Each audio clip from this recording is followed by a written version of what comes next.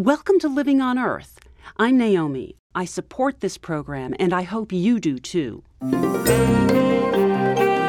Public Radio International, this is Living on Earth. I'm Steve Curwood. Years of White House delay on rules to label potentially hazardous chemicals puts consumers at risk. This kind of uncontrolled experiment we've been running for the last several decades of exposing people to more and more chemicals without requiring the evidence that those chemicals are safe is likely to be having a significant impact on our health. Also raising shrimp far from the ocean. See how nice they are? Look at that. They're about to jump. Oh, I'm sorry. Where'd he go? They're very jumpy, very active. New methods of raising healthy, sustainable shrimp. Very beautiful type of animal. That we can do this 365 days per year, regardless of weather. That and more this week on Living on Earth. Stick around. Funding for Living on Earth comes from Stonyfield Farm, makers of organic yogurt, smoothies, and more. From the Jennifer and Ted Stanley studios in Boston, this is Living on Earth. I'm Steve Curwood. Certain synthetic chemicals can mimic hormones and disrupt human health and development. But the Obama administration is now blocking rules that would label such chemicals and require public notification of the results of any research on their health effects. The EPA proposed the rules years ago, but now it has decided to withdraw them after they were bottled up in the White House Office of Management and Budget, or OMB. The Senate Judiciary Committee has been investigating what it calls the human cost of regulatory paralysis, and scientists at the Environmental Defense Fund and other NGOs are urging the Senate committee to probe why these rules were dropped. Richard Dennison of the Environmental Defense Fund explained the significance of the rule regarding hormone-mimicking chemicals. So this was a pretty simple rule that would simply have had EPA identify publicly several chemicals to be officially deemed chemicals of concern, based on a finding that these chemicals may present a risk to human health or the environment. And they proposed to list bisphenol A, some phthalates that are used as plastic additives and in cosmetics and other products, and some brominated flame retardants used in furniture foam and computer casings and the like. Well, what is the current scientific thinking about bisphenol A and phthalates and those flame retardants? What are the dangers? So each of these chemicals is increasingly of concern because of evidence that even fairly small doses of these chemicals can interfere with our normal functioning of the systems in our body that keep us healthy. These chemicals act by manner that is similar to the way in which hormones act in our bodies. And they can actually interfere with the normal development of our reproductive systems, our neurological systems, our immune systems, and so forth. The developing fetus and infants and very young children are particularly susceptible to those effects. This is all new science, and there's a lot of research that still needs to be done. But I think it's a major warning sign that the evidence that those chemicals are safe is likely to be having a significant aggregate impact on our health. Tell me about the other rule. I understand it would compel companies to divulge more about the ingredients in their chemicals, if I had that right? That's close. What this rule would have done is to require that if a company submitted a health and safety study on a new chemical to EPA, that study would have to be made public, and the identity of that chemical that was the subject of the study would also have to be made public. There's a tension between companies' legitimate interest in protecting the identity of the chemicals that they're developing before those chemicals get on the market, and the competing interest of the public and workers and consumers to have a right to know about the health and environmental impacts of chemicals they might be exposed to. I think that made this rule controversial, and it ended up in limbo for 2 years almost 4 years in the review process at the White House, and ended up being one of the two rules that EPA withdrew last week. Now, this isn't a unique situation. A number of rules have been held up by the White House regarding the EPA.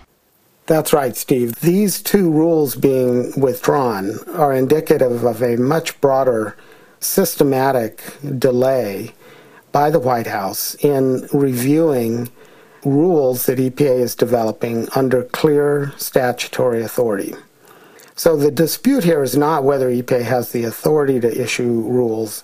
The dispute is over the ability of a White House office to interfere with the normal rulemaking process that EPA would otherwise have to follow.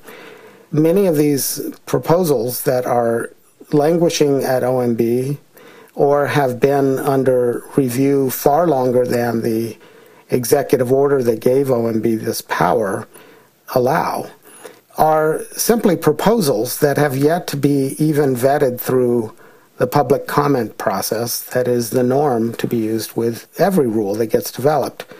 That ought to be the way the process works, instead of a small office buried within the White House behind closed doors, simply sitting on these rules and refusing to clear them so that they can be proposed for public comment.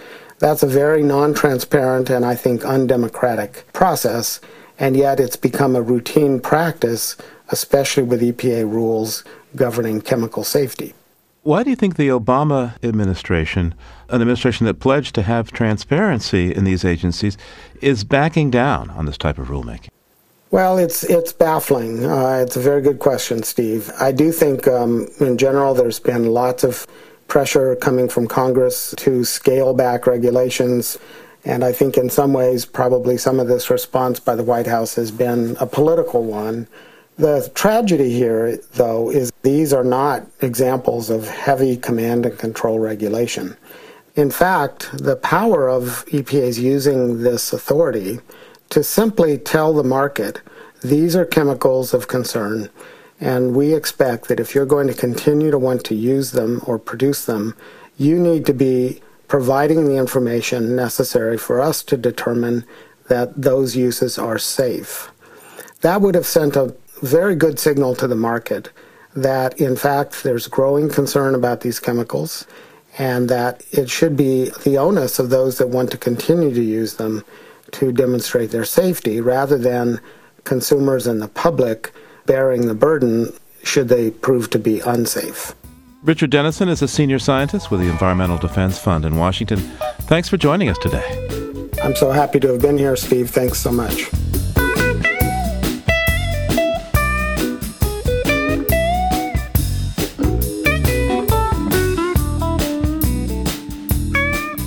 The practice of hydraulic fracturing, or fracking, for natural gas has generated an energy bonanza for the U.S., and for some landowners, it has also generated a lot of cash in the form of royalties. But fracking has also caused a lot of controversy. And now the investigative reporting group ProPublica has found that some landowners are waking up to an unpleasant surprise as they find their royalty payments are suddenly being slashed. Abram Lustgarten has been looking into a number of these cases, including that of Pennsylvania farmer Don Feisner. Don has a farm just on the northern edge of Pennsylvania, right near the New York border. And he has a couple hundred acres, and he had farmed that land with dairy cattle for a number of years and has had much of the same difficulty making a living from farming as many other farmers in the United States. And so when the landmen for the gas companies came knocking on his door, inviting him to allow them to drill on his land and promising him huge rewards to do so, he agreed. They drilled 2 wells on his property, and they struck payday. 2 of the most prosperous wells in the area were on his property, and they started producing millions of cubic feet of natural gas. So what did this mean for him financially? Well, it should have meant that he was pretty much set for life, and the first couple of checks that he received after that production began were pretty good. He was looking at anywhere between $6,000 and $10,000 a month in income from his share of those wells. He's entitled to get about 12.5% of the value of the gas that's produced on his property. But then in the early part of 2013, his checks began to dramatically decrease. The company, Chesapeake Energy, was deducting expenses from his payments, and those expenses began to increase until they amounted to just about 90% of the income being produced from his well. So walk me through the numbers here, Abram. Let's say that $100 worth of gas comes off of Don Feisner's land. What was he expecting to get paid, and what is he now getting paid? Well, speaking in rough numbers, his contract would have entitled him to about $12.50 out of that $100 of income. Instead, he's getting about $1.25 for that unit of gas, about 90% less than he expected when he signed his contract. So where is the rest of his money going? Well, that's really the big mystery. Chesapeake Energy tells Don Feisner that the deductions for expenses out of his paycheck go towards what they call gathering. Gathering is the process the natural gas industry uses to take the gas produced from the wellhead and transport it to some point of sale, some big pipeline off at a port or somewhere else like that. But they won't really specify anything more than that. They won't tell him how those gathering expenses break down, for what length of pipeline, or how the numbers add up. And so it's he really is left being forced to take their word for it. Now, as I understand it, Chesapeake is partners with Statoil, the Norwegian company, on Mr. Feisner's land. How much does Statoil give him for their, say, $100 share of gas that they take off his land? From Statoil, Don Feisner gets his full $12.50, his full share of the gas they are produced. Statoil did not interpret Don Feisner's contract the same way that Chesapeake Energy did, and essentially told me that they don't believe that they're entitled to withhold the expenses the way that Chesapeake is. How common is this kind of underpayment that Mr. Feisner's getting from Chesapeake? Well, anecdotally, it appears to be extremely common. Virtually anybody I ask, from landowners to experts who work for landowner advocacy groups or accounting firms across the country, tell me that this basically happens all the time. One executive at a major banking institution estimated that about 70% of American landowners are severely underpaid for the oil and gas that are produced on their property. So Don Feisner saw his monthly check go from $6,000 to $10,000 down to $1,000 from Chesapeake. What kind of impact has it had on him? Well, he can't retire, which is what he initially hoped to do when he got out of dairy farming. And he basically says that the income that he's receiving today from drilling more or less compensates him for the inconvenience. The trucks, the machinery on his land, the pipeline running through his land, he's certainly making a little bit of money still, but not enough that he feels like it clearly has been beneficial to him and his family. So what kind of recourse does he have here? He's very limited. Like a lot of Pennsylvania landowners, his lease stipulates that he cannot sue Chesapeake Energy. He's required to go through arbitration. He's right now talking with lawyers to see what his options may be. If he can find, or his lawyers can find, a number of people that have the exact same lease as him, then he may be able to go into arbitration with a group. But long story short is it's a very uphill battle. He should expect to spend tens of thousands of dollars just to begin this argument, and he has a very good chance of losing if he does. So what's he going to do now? He sounds disappointed and resigned to his current situation. And that's more or less what he says that others in his community are thinking and saying at this point in time as well. So this is, a large swath of northern Pennsylvania where people expected really a huge economic boost across the region. And while there's certainly some money flowing in, and there are individuals who are making a lot of money, the general consensus at this point seems to be that they will not ever see the kind of money that they expected or hoped for. Abram, before you go, tell me, how has your reporting influenced what you think about the fracking debate in the U.S.?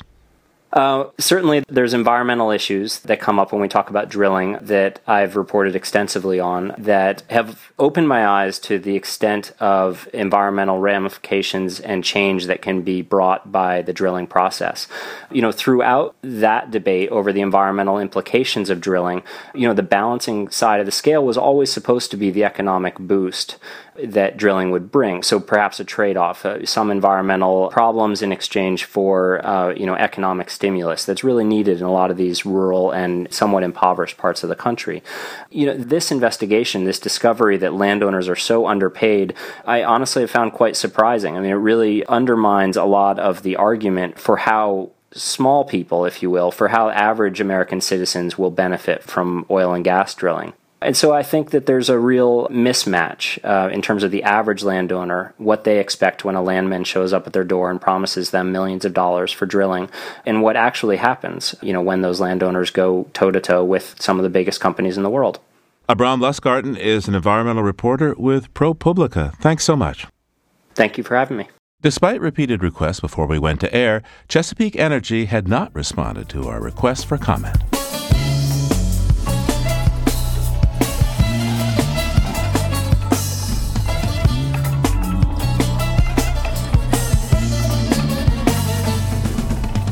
Coming up, the green side of CO2 for environmentally friendly cooling. Keep listening to Living on Earth. It's Living on Earth. I'm Steve Curwood. First, DuPont's Freon cooled things down until it was discovered that chlorofluorocarbons, or CFCs, make holes in the ozone layer that protects the Earth from damaging ultraviolet radiation. In the 1980s came the Montreal Protocol that banned CFCs, and industry replaced them with hydrofluorocarbons, or HFCs. HFCs are ozone-friendly, but it turns out they are also powerful greenhouse gases, up to 20,000 times more potent than CO2. So, in June, China and the U.S. agreed to phase down HFCs, and since then, 33 more nations and the EU have joined in. The Carrier division of United Technologies was ready to meet the challenge with plain old carbon dioxide. John Mandyke is UT's Chief Sustainability Officer. We've developed and pioneered a new refrigerant for marine container applications. So these are shipboard containers that cool produce, cool food, cool computers. And the technology that we've pioneered is actually taking CO2 itself and using it as a refrigerant. What we do is we take recycled CO2 that's been pulled out of the air. And as we know, CO2 is a problem for climate change. But we're actually repurposing it and turning a problem into a solution by operating it under high pressure and turning it into a gas that provides cooling. And it's actually proven to be a very effective technology for marine container applications. Well, how much greener is using CO2 for cooling rather than HFCs, the hydrofluorocarbons? Well, in the case of marine containers, we're able to reduce the carbon footprint by 35%. So that's a meaningful reduction, and it comes in two forms. A, we've been able to match the best-in-class energy efficiency using CO2, which has been a technical challenge here to now. And then B, we're replacing a higher global warming refrigerant, as you've mentioned, with one which is much lower on the global warming scale. So the coolant itself in your process is net zero when it comes to the climate, right? You're taking it out of the air, and if it were to escape, it would go back into the air. That's exactly right. But there's the energy involved in this process. Yes. Let's do some basic science here. How do you cool something using energy? Well, you use energy typically to operate a compressor. The compressor compresses gas, and when you compress the gas, it releases the cooling effect. And so that's where the energy comes in, is in operating the compressor to cool the gas. In this case, you have to operate the compressor in a different capacity because of the gas pressure, and we've been able to manage that process in a breakthrough technology, which is the world's first in this application. How long have you been doing this? Well, CO2 as a refrigerant actually goes back to the late 1800s. It fell out of grace because of these technical difficulties that weren't able to be solved at that time. And so the industry moved into the chemical refrigerants as we know them today because they were safe, they were reliable, they were stable. What we've come to find out over years, though, is they have other side effects that we want to now manage. So we've gone back to where we were to re-examine CO2, and with a more modern technology, we've been able to achieve this breakthrough. Well, let's talk about this history of coolants. We found back in the 1980s that Freon was poking a hole in the ozone layer, as well as being a greenhouse gas. Exactly. And the Montreal Protocol was put together by nations to eliminate that.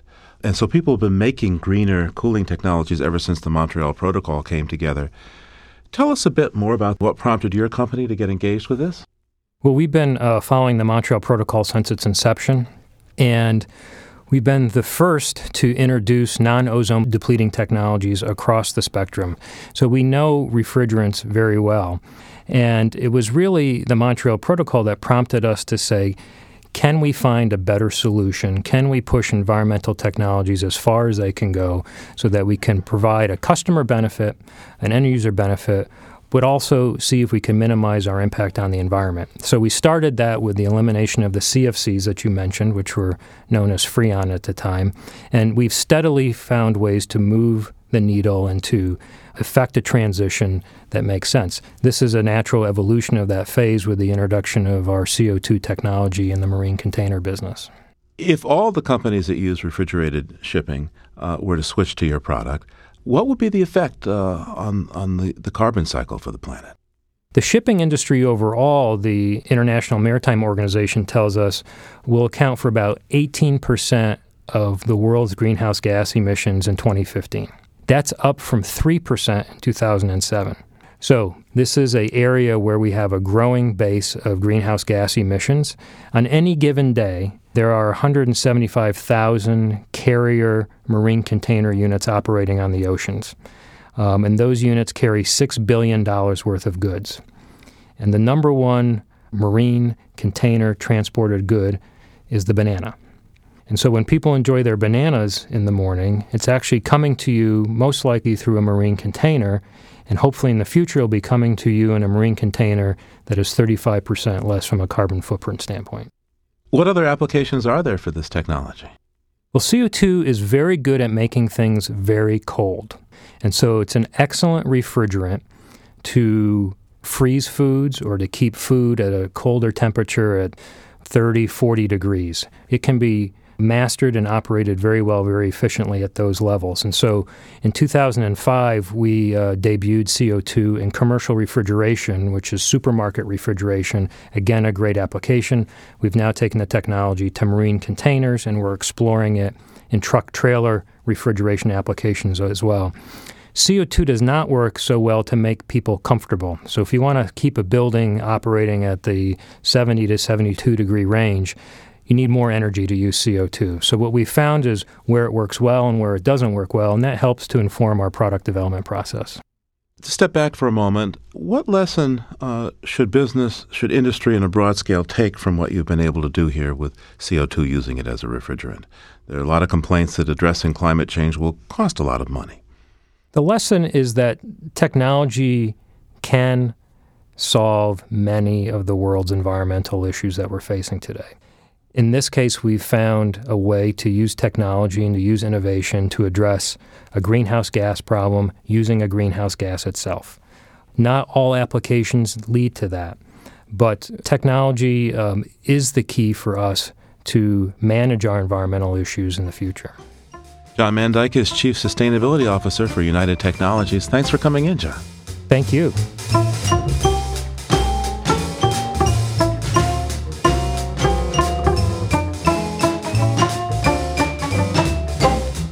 Back in June, I talked with Oceana director Andy Sharpless about his new book called The Perfect Protein, which is all about sustainable seafood. America's favorite seafood, he said, should be off limits. And I'm sorry to say, you got to swear off shrimp. Shrimp? Yeah, it's bad news. I'm sorry. There's no way to get a shrimp and feel good about what you're doing for the future. Virtually all the shrimp we eat is problematic. It's mostly imported frozen from Asia and raised in environmentally damaging conditions. But now indoor shrimp farmers could turn shrimp into a perfect protein, delicious and sustainable. Naomi Ehrenberg reports from Stoughton, Massachusetts. Sky 8 Shrimp Farm is 30 miles from the ocean, and it's easy to miss. It lies at the end of a rutted road through an industrial park, past a few 18-wheelers in a brick building. There's no business sign, just a small round decal on the side door depicting a shrimp. But past that door, behind a floor-to-ceiling plastic curtain, the clatter of water pumps, heaters, and fans takes over. There, in a half-dozen round tanks, 6 feet high and 12 feet across, live several thousand Pacific white shrimp. See how nice they are? Look at that. They're about to jump. Oh, I'm sorry. Where'd he go? Right here. Oh, poor little shrimp. They're very jumpy, very active. James Tran has nurtured this jumpy crop for 4 months since they arrived as microscopic larvae. Now they're a few inches long and strong enough to jump out of the net, bounce off my face and onto the concrete floor, still wiggling. Tran gently scoops up the renegade and hands it to me. There you go. It's like a piece of stained glass. You can practically see through him. Very beautiful type of animal. And we can do this 365 days per year, regardless of weather. If you go and shrimp out in the sun, it's really hard to control the temperature, cold and hot, but within the controlled environment like this warehouse, I always set my temperature at 85 degrees. The farm is Tran's brainchild, and it was all built by his partner, contractor Jimmy Devine. There's zero coastline impact. There's no discharge. Jimmy says that's another benefit of an indoor operation. All we do is take the water from the ocean and bring it here, and then after 3 years we sample the water to make sure it has the proper minerals and solid things that are in there, and then we continue to use it, so it's very environmentally friendly. Before we head out of the noisy tank room, James and Jimmy drape a sheet of heavy plastic over the tank. Then they dim the lights. You seem very loving toward your shrimp. Do you feel as though you're putting them to sleep, saying goodnight? You should meet Tone, the other guy that's not here right now. He takes care of them like they're his baby. When we put them to market, we're going to have to ask Tone to go outside while we bring them to the store. Yes, he loves them. If he was allowed to swim in the tank with them, he'd probably get in and... Tone, the caretaker, is from Laos. James Tran's from Vietnam. Their consultant is in the Netherlands. Jimmy Devine and the marketing specialist are from the Boston area. Tran's international team has created something unique in New England, the region's first shrimp farm. Permitting took several months, as state officials had to find their way through an entirely new process. Now the Sky 8 facility is complete. In the office, Tran explains how he maintains his water quality. We're using a recirculating aquaculture system. It's a biofloc system. Biofloc is just a bacteria. It's also a protein for the shrimp. It do two things. It's a protein, but it is a bacteria to consume the solid of the shrimp. Experts from the National Oceanic and Atmospheric Administration describe biofloc as a community of microscopic organisms that can include bacteria, algae, crustaceans, and nematodes, and that form a colony. The colony takes in nutrients from the water and turns them into protein and fat, which the shrimp eat, along with an occasional pellet of shrimp feed. In turn, the biofloc community consumes the shrimp waste. This symbiotic relationship keeps the water clean and cuts the cost of feed. Tran says the system also provides a bonus perk for the farmer. Probably 1 year later, we will empty it, and using that flocks, using that waste, you can use that for fertilizer. I can sell that too. Tran's brother is a shrimp farmer back in Vietnam. A couple of years ago, Tran, who's an electrical engineer, was researching equipment for his brother. The more Tran read about Southeast Asian aquaculture, which is based outdoors, the more interested he got in improving it. I will not suggest the American people to eat shrimp from import because it's too dangerous. They use antibiotic, they use chemical. They can raise the shrimp to reach market size 20, 21, 22 grams within 2 months. Mine take how many months? His take much longer, 5 to 6 months. Because I don't use any antibiotic, anything like that. It's just 100% natural. And shrimp farmers' dependence on chemical additives is not restricted to East Asia. Daryl Felder is a crustacean researcher at the University of Louisiana. He says commercial shrimp farming standards globally are low. This is certainly not organic gardening. This is a very technologically intense application of pesticides in order to favor the harvesting of shrimp. And Professor Felder says that outdoor shrimp farms alter the environment significantly. The most common traditional ones, and the ones that are propagating the most rapidly to this day, are those that utilize coastal low-lying lands near shore, and often they have been covered with mangroves and they are tidally floodable. The entrepreneurs that step in to build the shrimp farms will clear the mangroves and they'll dig shallow ponds, and then they will stock those ponds with juvenile shrimp that they purchase from a hatchery. They have them flown in, and then they'll feed them using foods that consist often heavily of fish meal. Removing the coastal mangroves destroys both a natural nursery for young fish and crustaceans and protections from storms and coastal erosion. And that's not all. The effluent from those ponds is having very negative impacts on natural estuaries that may have previously sustained artisanal fisheries for local indigenous populations. What everyone has hoped for is to get away from that and to get to something that is a little more self-contained, that recycles the water, and yet that produces a very good product. That's just what Tran and Devine are trying to do in New England.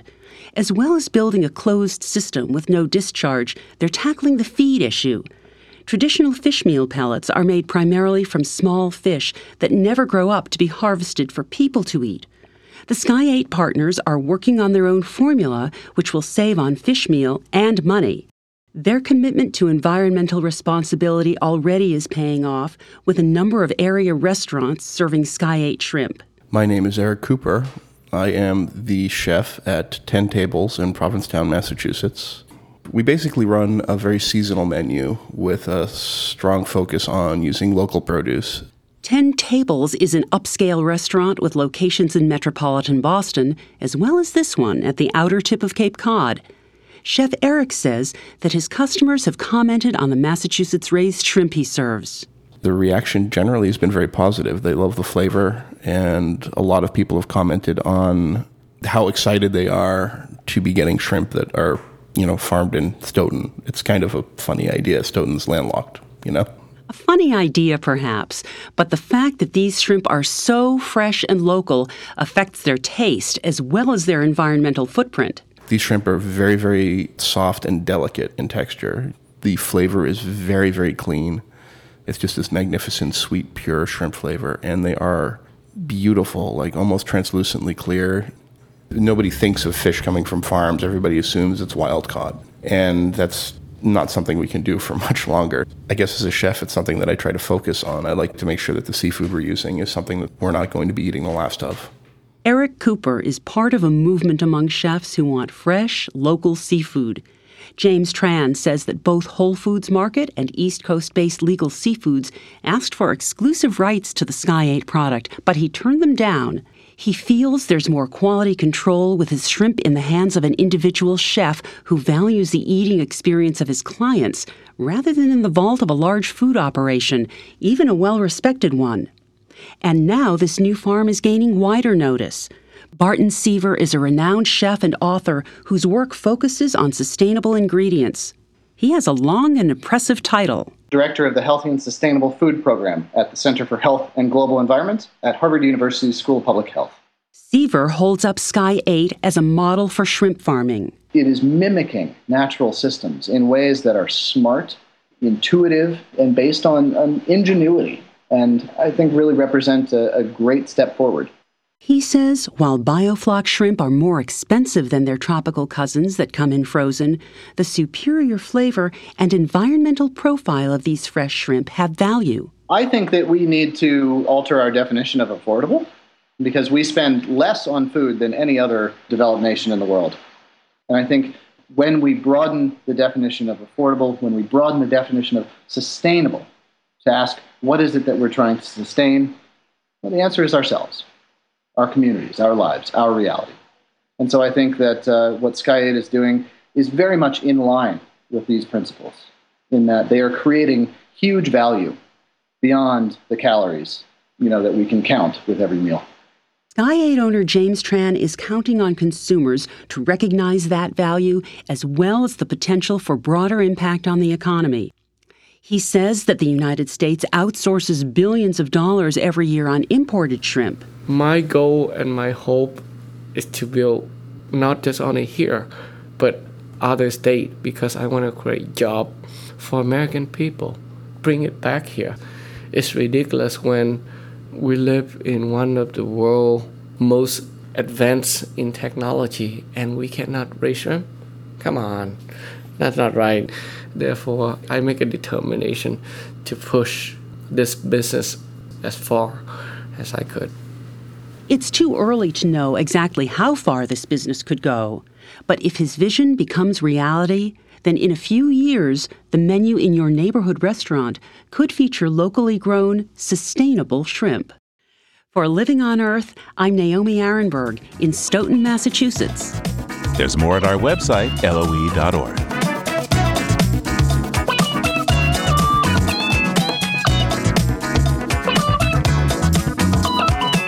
Coming up, they're primitive, they look like pigs or anteaters, but they're actually relatives of horses. Chasing tapirs is next on Living on Earth. Stay tuned. Funding for Living on Earth comes from the Grantham Foundation for the Protection of the Environment, supporting strategic communications and collaboration in solving the world's most pressing environmental problems. The Kendeda Fund, furthering the values that contribute to a healthy planet, and Gilman Ordway for the coverage of conservation and environmental change. This is PRI, Public Radio International. It's Living on Earth. I'm Steve Curwood. We can count on writer Sy Montgomery to bring us funny and fascinating stories of her animal encounters in just about every corner of the globe. Over the years, she's swum with pink dolphins in the Amazon, stalked snow leopards in Mongolia, and hugged a giant Pacific octopus when she wasn't at home with her 750-pound pet pig, Christopher Hogwood. And recently, I caught up with her to hear about her expedition with photographer Nick Bishop to the vast wetlands of Brazil called the Pantanal. Sy was there to chronicle the work of Patty Medici, a scientist who was trying to save South America's largest mammal, the tapir. There's several different species of tapirs, but the one that I was writing about is the most common tapir. They look like something prehistoric. And they are, because they have not changed in 5 million years when we had mastodons running around North America.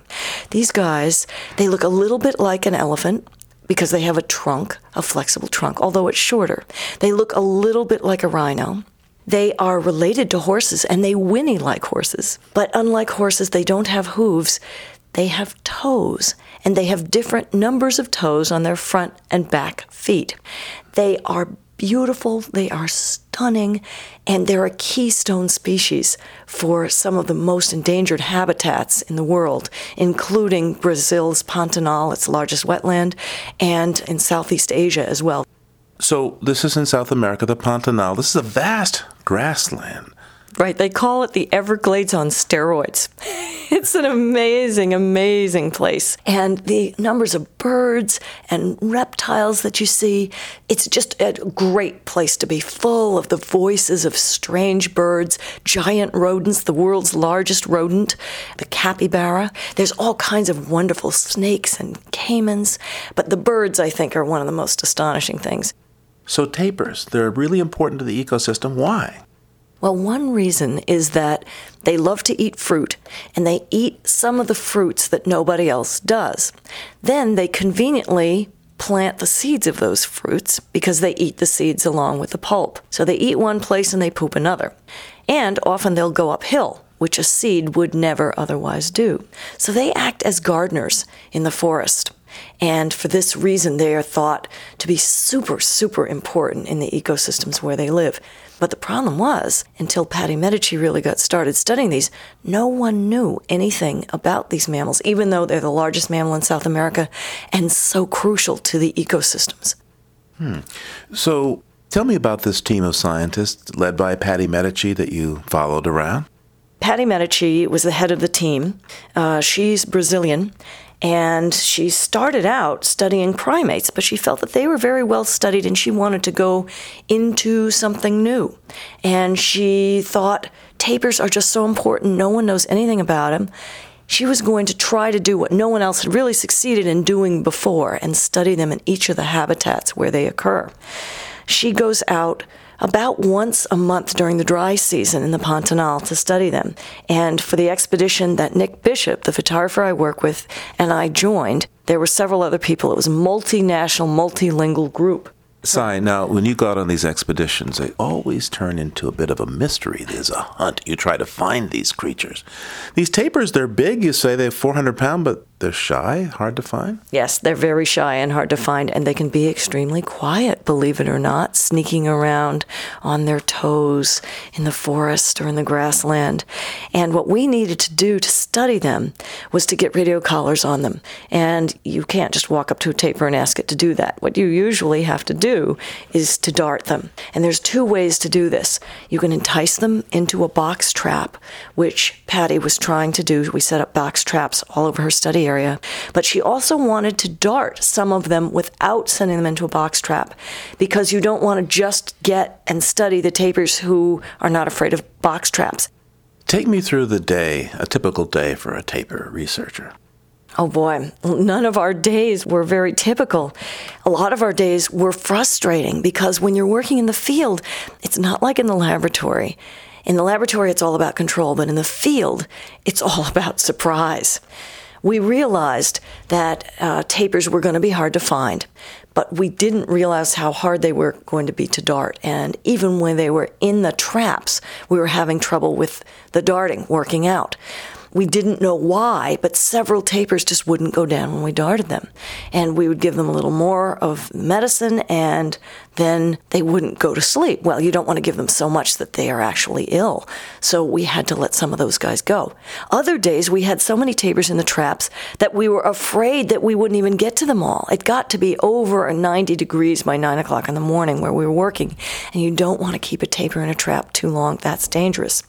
Other things that happened that were kind of scary and dramatic was we really wanted to be able to get one that wasn't in the trap, and because then you're getting somebody who does a different behavior. And Gabriel, who was our main darter, was working very, very hard at this, but the tapirs always seemed to get away from us. Well, the one he got, when it was starting to go to sleep, it started going toward water. They're fantastic swimmers. But you don't want to send someone to water when they've been darted with tranquilizer. And so the whole team ended up getting out and trying to herd this darted tapir away from the water. A 400-pound animal who's generally very gentle, but they can kill you quite easily if they want to, and if they're not in their right mind, who knew what would happen? But I was so impressed with the bravery of the whole team, because what was most important to them was that they weren't going to hurt a tapir, and they wanted to prevent him from lying down in the water and drowning, which was successful. So, looking at your book, you ran into a lot of tapirs out there. What kinds of things did you do with them? Well, in some cases, we were meeting up with some of Patty's old friends. Some of them were already collared. She had collared quite a few, but the collars fall off. And also, it's just good to check in with your tapir from time to time. Others we knew from seeing their images on camera traps, cameras that are lashed to a tree or a post, and they snap pictures of all of these tapirs as they come and go to areas, and you get to know, oh my gosh, this one has had a baby, and oh goodness, this male is hanging out with this female. I wonder if they're mating, and this male is following that male. I wonder if they're chasing him away. And we were following some of them with radio telemetry too. So we got to know over a dozen tapirs and their history from these little glimpses that we got of them. So in the end, how did these researchers fare? How successful do you think they were in getting the data they wanted? Patty said that even though we had a really rocky start and some scary moments, scary that we weren't going to get tapirs, scary that a tapir was going to get hurt, scary that we almost stepped on a really venomous snake, still, this was the most successful campaign ever in terms of getting tons of data. We collected tapir poop, which is extremely important. Tapir ticks, also very important. Tons, thousands of camera trap photos. We put collars on tapirs who'd never been collared before. We microchipped one of them, and we met up with some of her old friends. So it was an incredible whirlwind 2 weeks. Okay, dangerous snake you mentioned. Oh, yeah. How dangerous was this snake? Oh, my gosh. This is a snake whose bite is described as dying by inches. It was a fer de lance. They are one of the world's most venomous snakes, and we were out in the middle of nowhere in the Pantanal. And one of our first nights there, we were out walking in the moonlight looking for tapirs. Hadn't found any. We were jet-lagged. We were tired. And since we just got there, we didn't want to use up our flashlight batteries, so we were walking by moonlight, not using our flashlights. We were walking through an area where there'd been lots of cows. There were these round cow pats, and we were so tired, we were kind of kicking the cow pats, but one of the cow pats wasn't a cow pat. It was a coiled fer de lance. Oh my, how close? We were extremely close. We could have kicked it. The only reason we didn't, and then it, of course, would have had every right to bite us, was that the photographer for this book, Nick Bishop, had just done a book on snakes, and his head was in snake mode. And we so nearly stepped on this snake. But it was thrilling to see it. You've written more than a dozen books. They're pretty much always about animals. Why? Well, most of animate creation isn't humans. I mean, I like humans, and I married one. Some of my best friends are humans, but a lot of my best friends are not humans. And there's lots of people writing about humans. I think that there's been a dangerous disconnect between us and the rest of animate creation. So that's why I write about those who Farley Mowat calls the others. And also, it's because you can learn so much from someone who's different from you. Animals, they share a lot of the same emotions that we have. I believe neurotransmitters are highly conserved across taxa, which means they have the same brain chemistry that we do. A clam who's being opened will show the same neurotransmitters in its bloodstream, even you don't call their bloodstream blood, but that a person having a heart attack does. They're panicking. So they have a lot of the same emotions. But they have all kinds of other abilities. Octopus can taste with all of their skin. Crickets can hear with their knees. A dog can smell someone who passed by a week, 2 weeks, a month ago. They have all these great abilities. Birds can see infrared light. So animals have always been my teachers, my mentors. And, there's that great Buddhist saying that when the student is ready, the teacher will appear. The teachers who've appeared to me have had 4 legs or 6 or 8 or none, or fur or scales. Cy, you usually have a picture of yourself in your books, but there's a Cy Montgomery, but it doesn't look a whole lot like you in this book. No, and I'm hoping this is what comes up when people do Google images for Cy Montgomery. There's a much more glamorous Cy Montgomery out there. It's a beautiful, fat, sleek, gorgeous female tapir that was named after me after I had left. Cy Montgomery's latest book is called The Tapir Scientist, Saving South America's Largest Mammal. Thanks so much, Cy. Oh, what a pleasure to see you again. There are pictures and more at our website, LOE.org.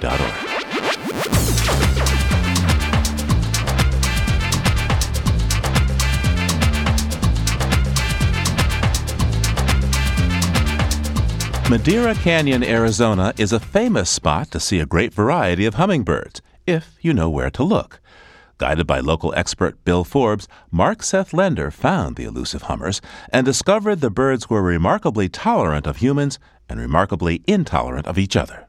Like a bee with a buzz, with a twist, like a top, with a sweep, with a lunge, with a loud, then stops, right there, hovering, covering, defending a ground that is flower, that is food, that is air. His beak is a lance, his wings are a shout, beware of me, hummingbird! All of an ounce of anger charges headlong, chases everyone away, even the females of his kind. Sometimes in a rage he will drive her down to the dust and leave her spent and fluttering. Aerodynamics sets the only limit. His right has no respite, has no bounds. Darts and dives and chitters. Intolerance is his nature in a crowd, never calm. Herons and egrets with great piercing bills, falcons with talons that crush, the terrible saw-toothed beaks of seabirds, the raking feet and spurs of the great birds of the ground, all of them strive against their own, but almost always at a distance. They pretend. No drama of no touch, Balinese shadow play, and when the curtain falls, all grievances are over and done with. For hummingbird, the size of a leaf, the density of a folded pocket handkerchief, the stage is a world, and the world is war. Black Chin puffs up the tiny feathers that give him his name into electric purple defiance. Broadbill, all sapphire and emerald brilliant, even his body glares. Broadtail, so fierce, brings up the rear, 3 grams, no fear. Only magnificent hummingbird ignores the worrying by all these others, by weight and size and the rumbling spread of his wings, his starlight turquoise throat glittering in the leafy morning light. He alone owns peace. So there it is. Size matters. I am reminded of that barroom adage, a barroom adage on the wing. Big guy knock you down, but little guy will cut you. And using a photo trap, a special triggering device made by Bill Forbes, Mark was able to capture some extraordinary photos of hummingbirds. To see them and find out how you can get one for your own wall at home, buzz on over to our website, LOE.org.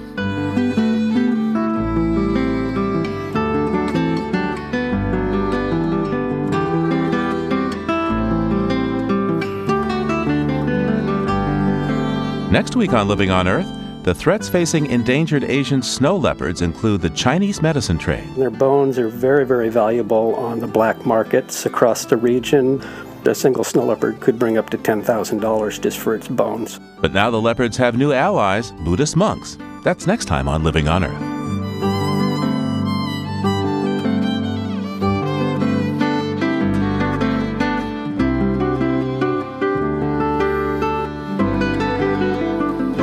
Living on Earth is produced by the World Media Foundation. Naomi Ehrenberg, Bobby Bascom, Emmett Fitzgerald, Helen Palmer, Adelaide Chen, James Kerwood, Jennifer Marquis, and Gabriella Romano all helped to make our show. We say a fond farewell today to interns Ponce Rutch and Aaron Weeks. Thank you both for your skill, good ideas, and hard work. Good luck. Jeff Turton is our technical director. Allison Lirish-Dean composed our themes. You can find us anytime at LOE.org and like us on our Facebook page. It's PRI's Living on Earth, and we tweet from @LivingOnEarth. I'm Steve Curwood. Thanks for listening. Funding for Living on Earth comes from the Grantham Foundation for the Protection of the Environment, supporting strategic communications and collaboration in solving the world's most pressing environmental problems. The Candida Fund, furthering the values that contribute to a healthy planet, and Gilman Ordway for coverage of conservation and environmental change. Living on Earth is also supported by a friend of Red Tomato, supplier of righteous fruits and vegetables from Northeast Family Farms. www.redtomato.org. This is PRI, Public Radio International. PRI, Public Radio International.